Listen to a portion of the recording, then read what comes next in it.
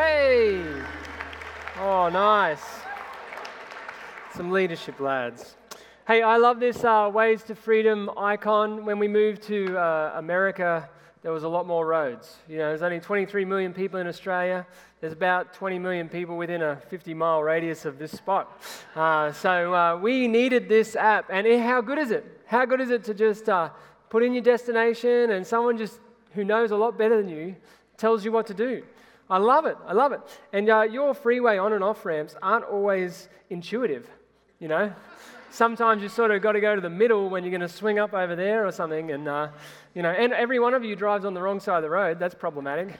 And but yeah, no, we love that app, and we used it recently. We took our family to see the Grand Canyon, and I mentioned that because today's sermon is a little bit like that journey. The destination is beautiful and transcendent and wonderful, but to get there, we've got to stop and have lunch at Ludlow. Has anyone been to Ludlow? Yeah. Ludlow is a dump, all right? It's very boring. And if you're from Ludlow, please apologize to the other 8 people who live there. I'm sorry I said that. No, it's all right. Now, we do need to go through a bit of a rough time of being open and honest, but God is good and He has a great message for us today. He has a good plan for our lives. So hang in there. That's all I'm saying. Now, I've got another group of people to speak to there through the camera. You might have stayed home today because you can count. So you sat through coveting and lying and stealing, and then you saw adultery. And you stayed home. Keep watching. God is good. He has a good plan for your life. All right. Some of you are in the room because you can't count. And if you could count, you would be at home. But God loves you, and He has a great plan for your life, so hang in there, hang in there. Parents, today, if you've brought your children, I'm not changing my sermon. So if you're scared about what I'm going to say, you might need to take them out. Because it's going to be, we're going to be real. We're going to talk about things. And today is about adultery and sexual sin. So we're going to talk about that. I had this sermon on my mind for a couple of weeks. Normally when I hear a DJ start talking about junk, I just change the channel. But for the last couple of weeks, I've let it linger, right? Because I thought, I'm going to try and assess the temperature of the world out there in that area. And man, all this stuff with Hollywood, what a train wreck. Hollywood trying to work out sexual ethics. It's just embarrassing for them. Hearing all these crazy discussions about permission and not permission, and is this okay, is that okay, are they really bad, are they really good? It's just a mess. And the good news is, if we can pursue God today, I promise you, there is a way to freedom. Freedom, and it's a good thing. So hang in there. Let me pray and we'll get underway. Lord Jesus, we love you so much, and we know that you are good. You displayed what goodness is, and you offer us to participate in that life. And Lord, we don't want to miss out. So we're going to go through this difficult journey this morning, facing up to our weakness so that you might become strong in us. So I pray you'd help us, Lord Jesus, today. Amen. Now, there's 4 things going on in every command, in the 10 commandments. And we're going to just sort of move through them. When God gives a command, it reveals something about who He is. And that's important for us to linger on and think about. It also reveals something about who we are. That's the Ludlow part. That's not fun. And it offers a way to freedom, which is what we're talking about today, our ways to freedom. And the last part, which we don't think about enough, is it also has hidden in every single command, there's a promise. There's like a hidden promise. And that's going to be like the Grand Canyon. When we get there, that is going to be just a pleasure to discover. All right, well, let's check it out. Exodus chapter 20, verse 14. You shall not commit adultery. Don't you hate how the Bible's so vague and hard to understand, and you got to wrestle and try and get to the Greek and work out what it's about? No. Nice and clear. Why has God put all sexuality into marriage? Why has He done that? Why is He a killjoy? Is there something wrong with Him? He gives us this present and then He takes it back and says, no. Why has He done this? Let's check that out today. So the first thing we discover in this command is an element of God's character, who God is. When I was a young man, I got a mentor, and we started doing Bible studies together. And one of the first couple of verses he asked me to remember, where I had to commit it to memory, was this great passage in Exodus where God says, I'm going to introduce myself to you, Moses. I'm going to tell you who I am. And there's this lie out there that the God of the Old Testament is nasty and grumpy, and the God of the New Testament's a bit nicer, right? This is total rot. Read the Bible, right? Exodus 34, 6 and 7. God defines himself, him speaking. It says this, the Lord, the compassionate and gracious God, slow to anger, abounding in love and faithfulness, maintaining love to thousands and forgiving wickedness, rebellion, and sin. Yet he does not leave the guilty unpunished. He punishes the children and their children for the sins of the parents to the third and fourth generation. Boom, intense passage. God reveals himself as someone abounding in faithfulness. Faithfulness. And when we see a command that we should not be adulterous, it's God showing us that he is the opposite to adulterous. He is faithful. He's a faithful God who loves us. He also warns us he's holy for a reason. The consequences of these sins track through generations, don't they? I mean, all of us who are older, I'm becoming older this year. I'm going to be 40. Ouch.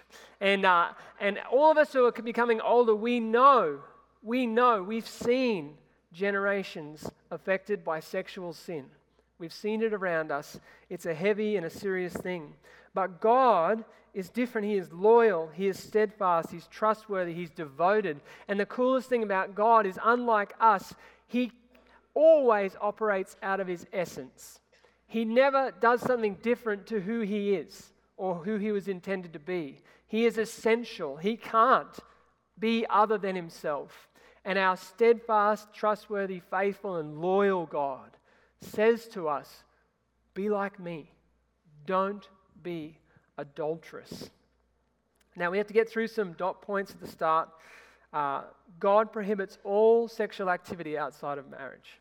He's given us this gift, and we're going to talk about it a bit more later on, but he has put these boundaries on it for our sake, and the family is the key. God defined marriage in the Old Testament. He said he made male and he made female, and he designed us to procreate. It's fantastic. It's a good design.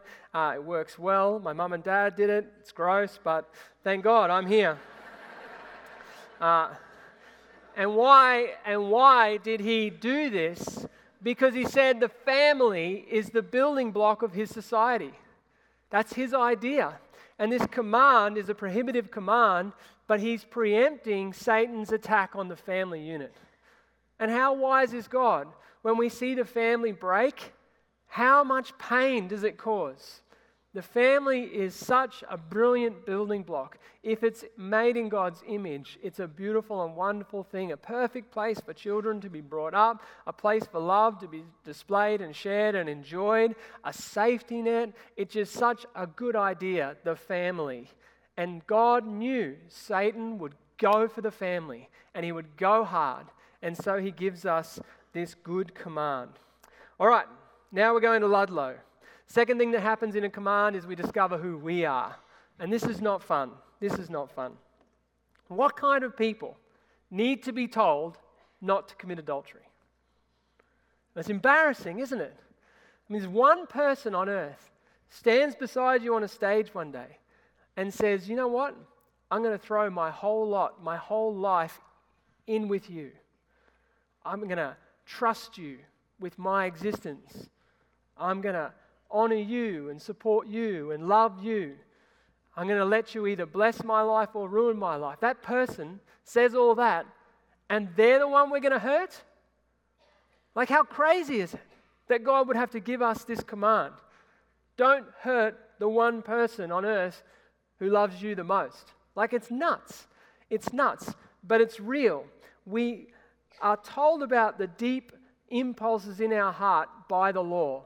The law is it's a hard thing to read because it's like God shines a light on the darkness that exists in us. And we don't like it. We like to dodge the light and stay away from this discussion. And I know you're going to be a little bit uncomfortable because we're going to talk about things today, but let it happen. let God shine a light on you because there is good news and good news is coming. How many times have you been watching the movies and you say, I hate the way the movies make a wrong relationship look good, and that you want the people to do the thing that you know goes against your morals, right? And then we all say, oh, Hollywood, it's you. It's not Hollywood's fault. They're just shining a little light, and the law says these desires are in your broken heart.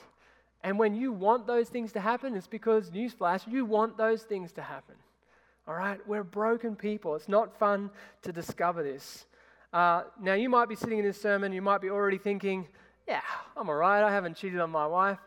I'm a good person. I'm just going to look at my Facebook feed for the next 20 minutes until he shuts up. Bad news for you. Jesus, Matthew chapter 5, you have heard it said, you shall not commit adultery. But I tell you that anyone who looks at a woman lustfully has already committed adultery with her in his heart. God designs us not to be good by following a few rules and ticking a box. All right? He wants to transform us at the heart level. And adultery and sexual sin comes from a deep place of discontentment. It's when we're willing to chase satisfaction anywhere and everywhere because we have a state of discontentment and dissatisfaction. We're willing to cross across boundaries that we know are good because we want to feel good. We want to feel good. And this deep sense is what God wants to fix. And when He gives us this law, it shines a light on a reality that is deep. So well done if you haven't cheated on your wife. Fantastic. But God wants to go deep with you. He wants to get to the core so that any dissatisfaction, any discontentment will not spring and become sin in your life. I remember I was in Bible college and the lecturer said, hey, how many of you guys are married? And a bunch of us put a hand up, said, yeah, we're married. And he goes, how many of you you just found this beautiful girl, you found the right one, she's your soulmate, you love her, and you would never even dream of committing adultery or doing anything like that. Who's found their soulmate? And a bunch of guys put their hand up. He goes, right, you lot are most likely to have an affair in this room. And everyone, oh, what? That didn't follow the right script. We're supposed to be patting ourselves on the back. And he's saying to us, man, do you think that you are going to be able to obey God without His help? Do you think that by finding the right partner or by doing well in marriage that you're no longer susceptible to sexual sin? You fool. You fool. And this is what the law does for us. It's not fun, but it's so good. It shows me, Stephen, you are capable of sin, and you are capable of any sin. And it's not enjoyable to hear that, but this is what the law does for us. It shows us that we are in trouble on our own. We need God's Spirit in our life. We need His help and His guidance. I lead on this camp. It's called Leadership USA. I did it it was in Australia, just called Leadership, but when we brought it here, we had to give it an American name because otherwise you might have thought it was from somewhere else. And then, I'll tease you a little bit, but I promise I'll stop. I did it when I was 15, 16, 17 as a boy, and then I became a leader. I've been doing it ever since. And one of the sad things for me is I lead the third stage. Great young men. They've stuck in there for 3 years learning about servant leadership, wanting to become like Christ, wanting to give their life to God. And I get them, 25, 30 young men every year when they're about 17 or 18 years of age. And as of about 17 or 18 years ago, I'd have about 30 to 40% of those boys would be struggling with pornography. But for the last 10 or 12 years, it's 100%. 100%. It's got to be at least a decade since I have had a kid who I say, who here is not currently wrestling with this issue, say, not me, I'm cool. No. This pervasive sexual society is catching us. It's catching people left, right, and center. It's terrible. It's not just young people, all right? We did a men's breakfast at my church and we plied the men with a lot of meat. And when they were in their food coma, and I had them relaxed, and I said, hey guys, we want to do a real men's ministry here. We want to face facts. So I want you to do a survey. I don't want you to put your name on it. I don't want to know who you are. But the one thing I need is the truth. Just give me the truth. And then I know what we're dealing with. And the first page was stuff like work-life balance, how many hours you're spending away from your family, and they're all on their tables, and they're filling out their things, and they're so full of meat that they're all happy, and they're chatting away. And then they turn the page over, and then I start watching them all lean. I started asking them, hey, how many times have you looked at pornography? Is it in the last year? Is it in the last 6 months? Is it in the last month? Is it in the last week? Is it in the last day? How many times are you looking at pornography? How many times a day? How many times a week? How many times a month? How many times a year? I started asking all these questions. I asked them to answer this stuff. And to my not at all shock, but great sadness, 2/3 of the men in our church were caught at some level in pornography. 2/3. And it's good men who want to pursue Christ, want to follow Jesus. But sexual sin, man. We live in this sex-crazed society that tells so many lies about sex as though sex equals life. And for everyone here who's had sex, we know it's great, but it ain't equal life, does it? It doesn't equal life. A staff member came up to me when I told him that I was preaching on this, and he said, hey, I want to tell you my story. He said, the 3 generations of men above me have broken their families by cheating on their wives and leaving their wives. And he said, my father sat me down only a few months back and said, the worst thing I ever did was cheat on your mum and leave your mum and break up our family. And I praised God because I said to this young guy, you are the first good man doing a good job in 4 generations, and your children are so likely to do the same because of you. You've broken the code, right? And that's the exciting thing about looking at who we are. Yes, we're susceptible to this. Yes, we're going to get caught in it at some level, but we can take a new road, and God can redeem us, and God can do great things. So while it's not fun to open ourselves up to this conversation, it's exciting that God has good possibilities for us. Teenagers. Man, it is rough. I watched this preacher during the week, and I was laughing my head off. He said, teenagers are like salmon. They just want to mate and die.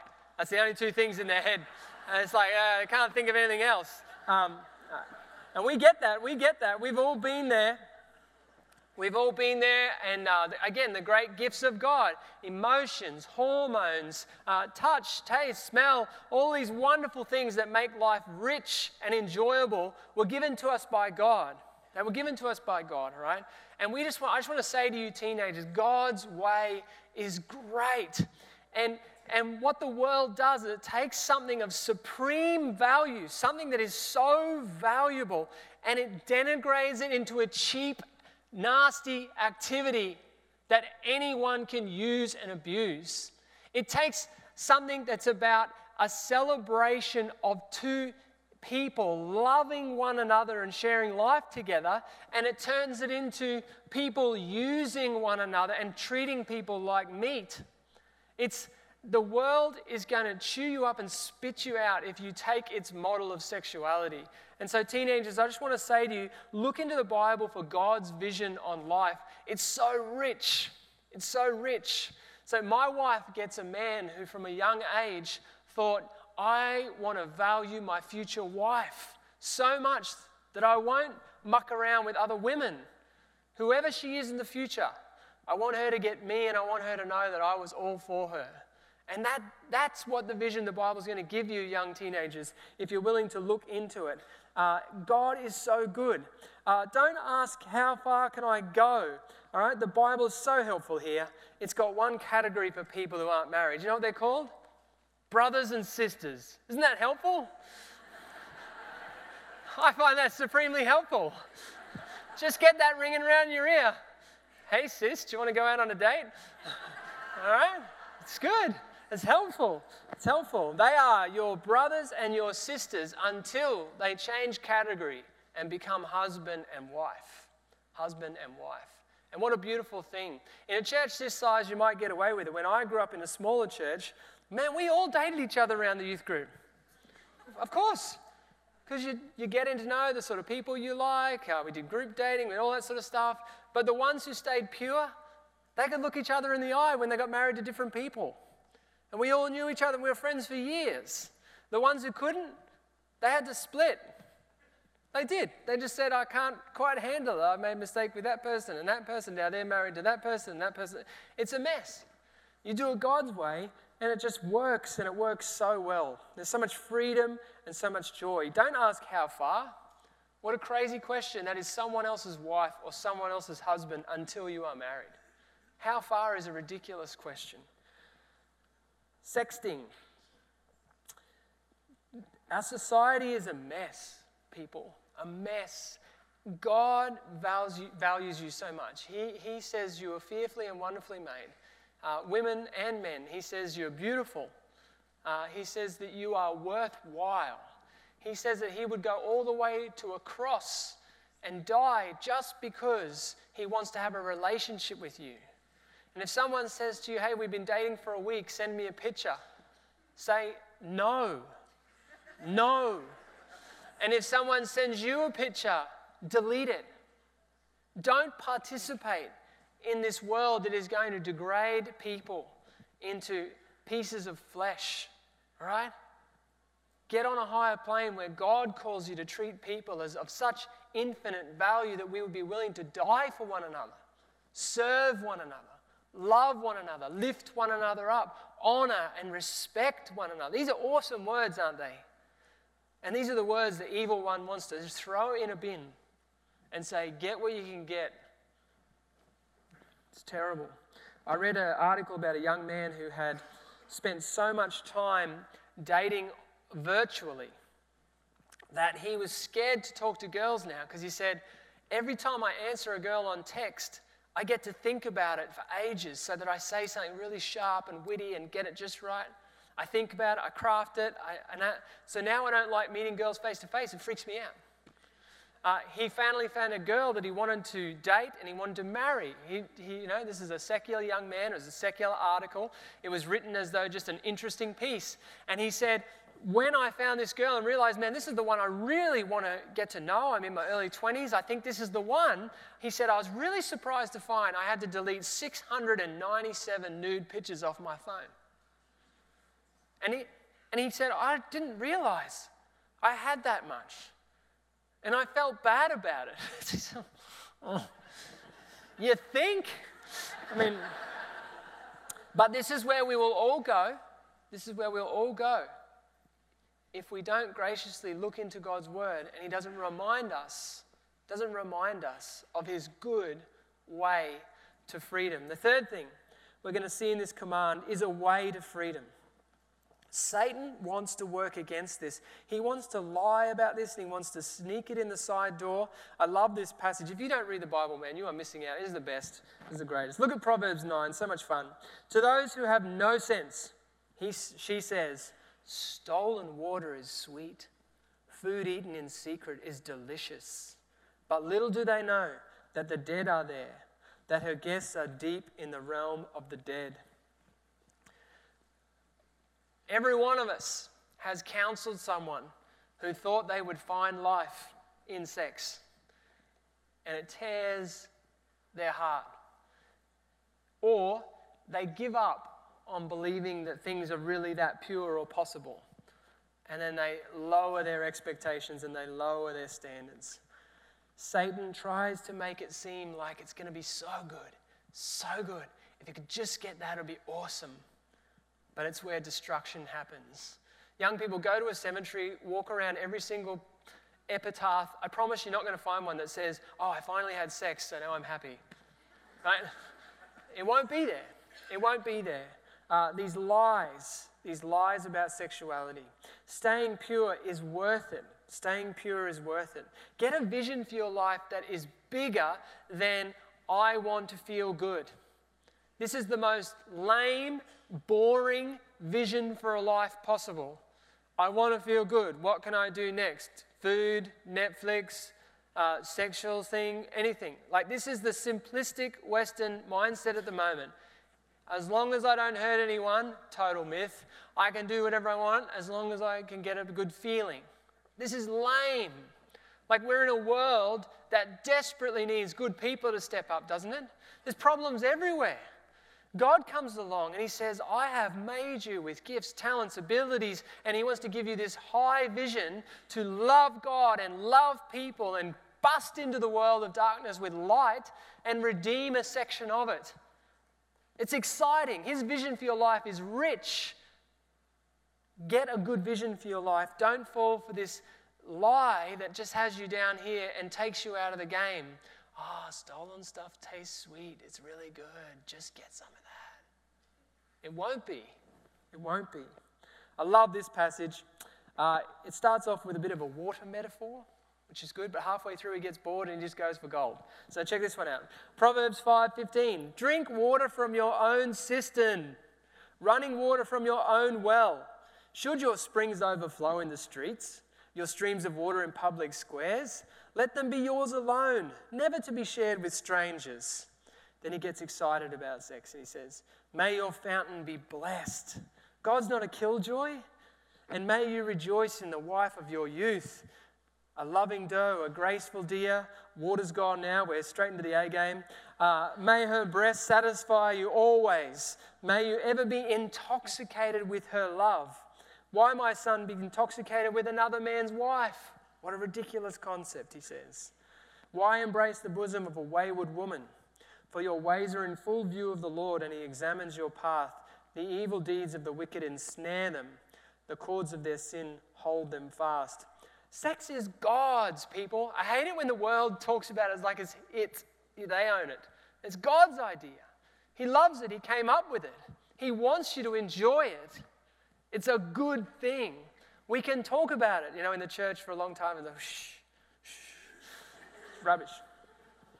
God has a great plan for it, but he wants you to be free and have freedom in this area of your life, and he has a good plan for it. My old senior pastor had a funny situation. He came into the doctor one day, and the doctor sat him down, and he got out his bloods, and he said, hey, bud, you've contracted this very serious STD, and we need to start you getting treatment right away. And my mate Stan said, no, mate, you've got the bloods wrong. You've made a mistake. And he goes, okay, that sounds nice, but you need to face reality. You've got this disease, and we need to start treating it. He goes, no, my wife and I were virgins when we got married. We've been married for 30 plus years, and we've stayed faithful. You've made a mistake. And he goes, buddy, I'm sorry to be the bearer of bad news, but you need to go and sort this out so that we can get started on treatment. And he goes, no, you have made a mistake. And the guy says, all right, end of discussion. I'm a doctor. When you want to wake up to reality, come back and we will treat you. He says, fine. So he walks out, and sure enough, half an hour later on the drive home, oh, sir, we are so sorry. We had a mix-up with your bloods. We had the wrong readings. It's not you. It's not you. This is the freedom God desires for us. This senior pastor, he just sat there saying, nah, you got it wrong, bud. Because I've served a faithful God. I've lived God's ways my whole life, and I know my wife has as well. And his confidence was, you are wrong. And he has total freedom in that. That's the sort of thing God wants for our sexual life. Not this trapdoor, not a fear, no anxiety, no mess. God wants us to have freedom. All right, we come up to the best bit.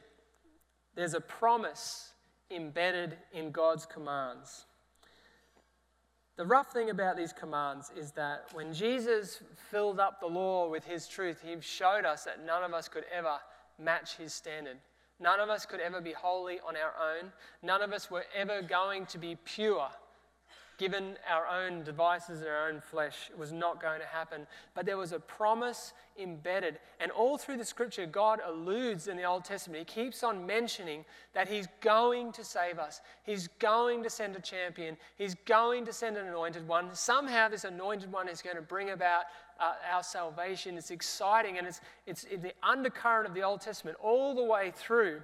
Even one of my favorite verses is Jeremiah 31, where the prophet says, one day, you know these 10 commandments we've got on stone? We hate them because none of us can pull it off. We hate them because despite our best efforts, we keep stumbling and tripping up and falling. He says, God has told me that one day he's going to put the law in our minds. He's going to embed it into our hearts. And he's going to be our God, and we're going to be his people. That's literally what the verse says. It says one day in the future, somehow, God's going to take this moral code on stone that we keep tripping over and hating, and he's going to actually put it in us, and it's going to succeed. We're going to be able to be God's people. He's going to be with us, and we're going to have it coming out of us instead of us stumbling and bumbling and trying and failing. That's what Jesus comes to do. Jesus taught in a way different to anyone else. You see, all the teachers, the scribes, the Pharisees at the time, they used to say, Moses said this, or the law says this, or the Torah says this, and they'd have these discussions. Jesus enters the frame. He does miracles. Everyone's blown away. Whoa, this is new. He preached with authority, and they're like, man, what is with this guy? And instead of saying, Moses said, the Torah says, this is what it says, he used to start his wisdom teaching how? He used to say, truly I say to you. And everyone used to be like, whoa, this dude is speaking with authority. He's telling us what he says. And some of them thought he's bringing in a whole new teaching. He's going to scrap the Old Testament, scrap the old law, and he's going to bring in this new thing because he's saying it to us. And one day Jesus answers this question in Matthew chapter 5. He says, do not think that I have come to abolish the law or the prophets. I have not come to abolish them. By the way, in the Bible, whenever it says law and prophets, in your head you can hear Old Testament, because the law and the prophets are the collection of books that make up the Old Testament. Do not think I've come to abolish the law and the prophets. I have not come to abolish them, but to fulfill them.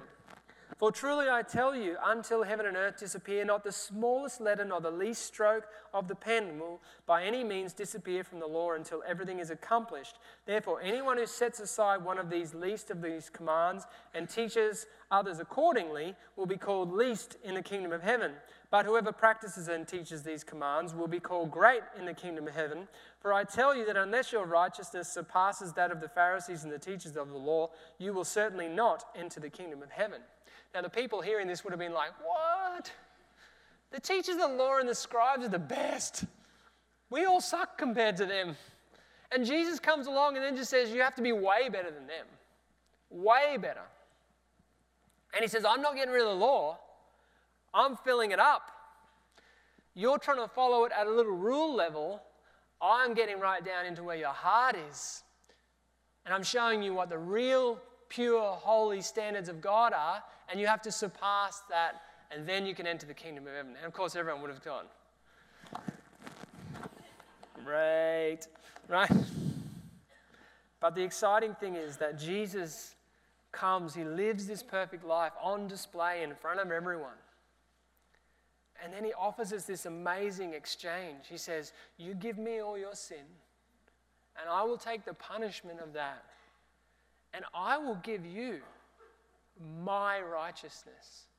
So many people make this mistake in Christianity. They think that we can give God our sin, and then he's going to send his Holy Spirit to help us get better.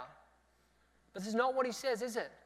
He says, no, I'm going to kill off that heart of flesh, and I'm going to give you a new heart, my heart. This is the promise. This is the most beautiful news. In and of yourself, you cannot remain pure in this sexual saturated world. But if you learn to lean on the Holy Spirit and walk with him, Jesus himself is giving you his capacity, his righteousness. There's these awesome verses in the Bible that say you can participate in the divine nature. You can become like Jesus. He says this whole church group of people, he says, don't come here and pretend you're good. He says, come here and admit that you need me, and I'm going to blend you together and make you like me.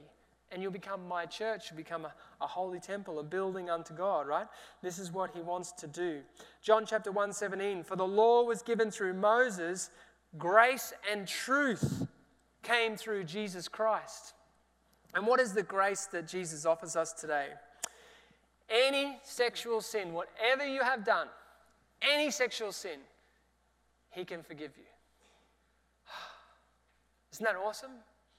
I used to say to people when they walk into my office as a pastor, one of the roughest parts about being a pastor is hearing people's lives, all right? And to help them be comfortable, I'd say, hey, you can say anything in here. I've had every single sin apart from pedophilia confessed on that couch. So I won't be shocked. You can speak to me. And then about 5 or 6 years ago, I had to stop saying that. Every single sin being confessed on that couch. And Jesus forgives us. Beautiful passage. Go and read it for your homework. Hebrews chapter 4. We all know verse 12. For the word of God is living and active, sharper than any double-edged sword. It penetrates to dividing soul and matter, mind, and all that, right? You know that one? And as we're reading it, we're going, oh, keep reading. Keep reading. It then says Jesus knows our weaknesses.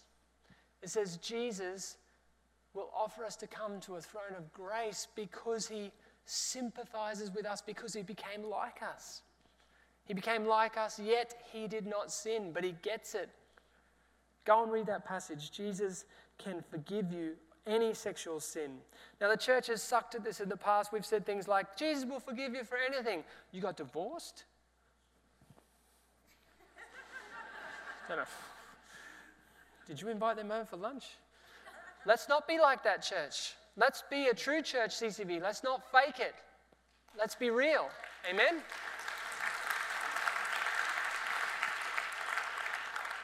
Sexual sin causes devastation, but God offers new life, and he offers it constantly. No matter what you've done, no matter where you've been, no matter what mistake you have made, Jesus loves you. He can forgive you, and he can put you on a new path today. He can't do it if you hide.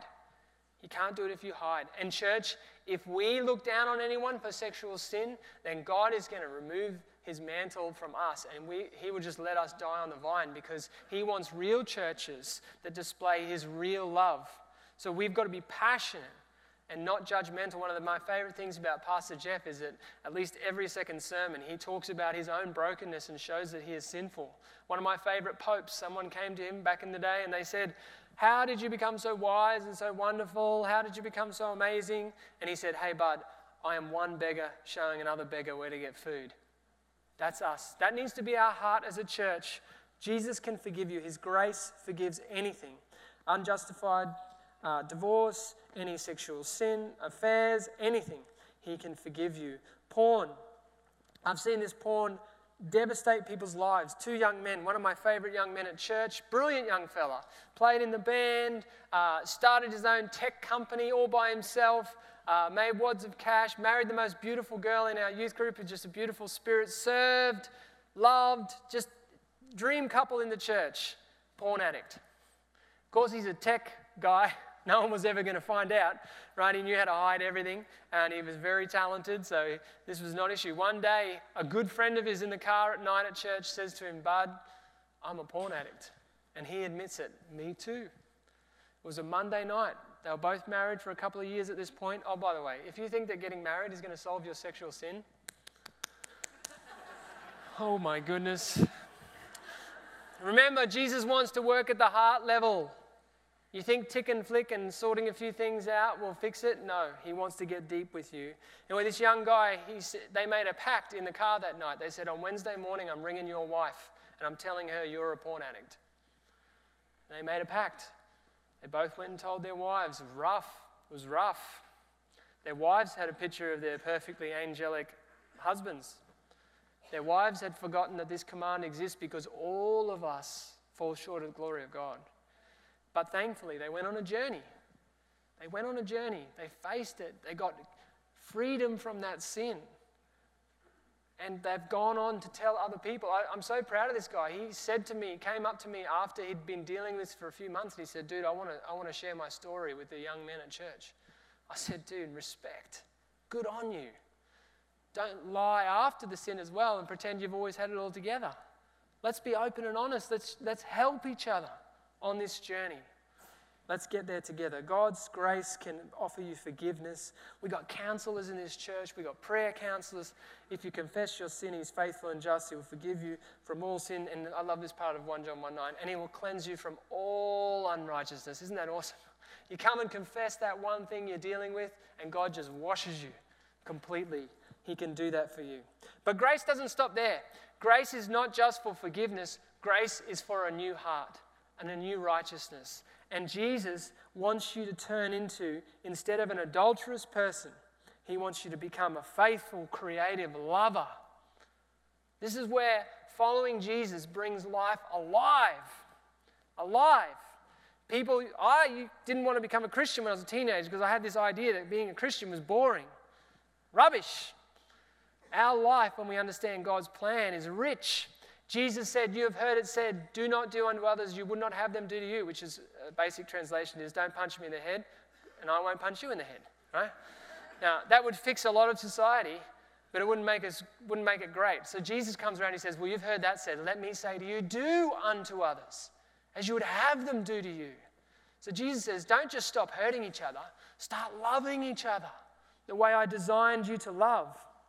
And when we passionately pursue Jesus, when he gives us this new heart, he invites us into the story the way it was meant to be, where every single day I pursue my wife.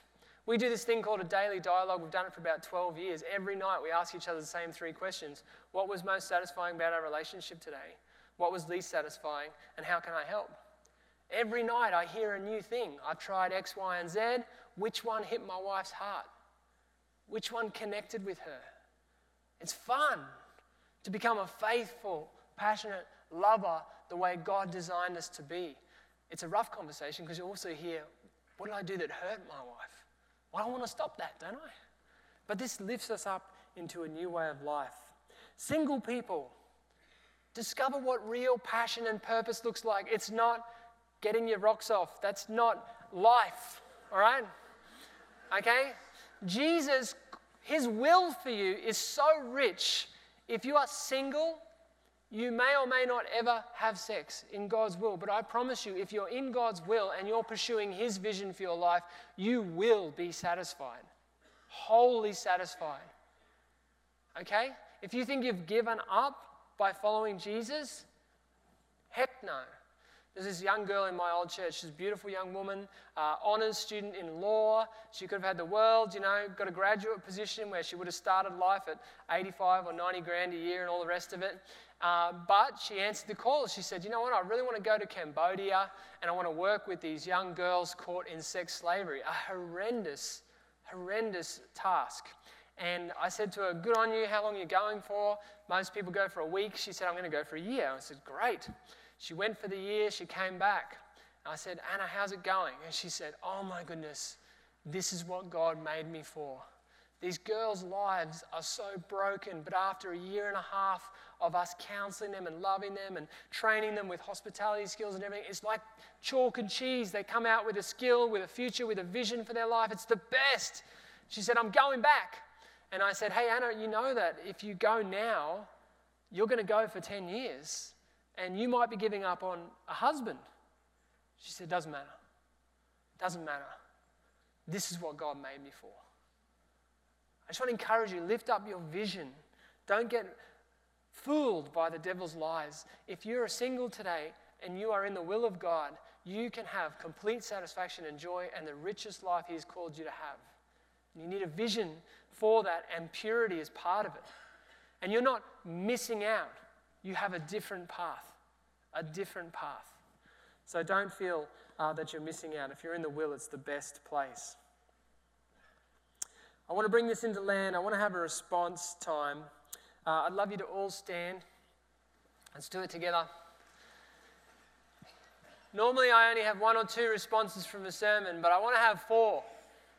And the reason I want to have 4 is I want to help you take your first step. And I don't want our church to be judgmental of people who come forward.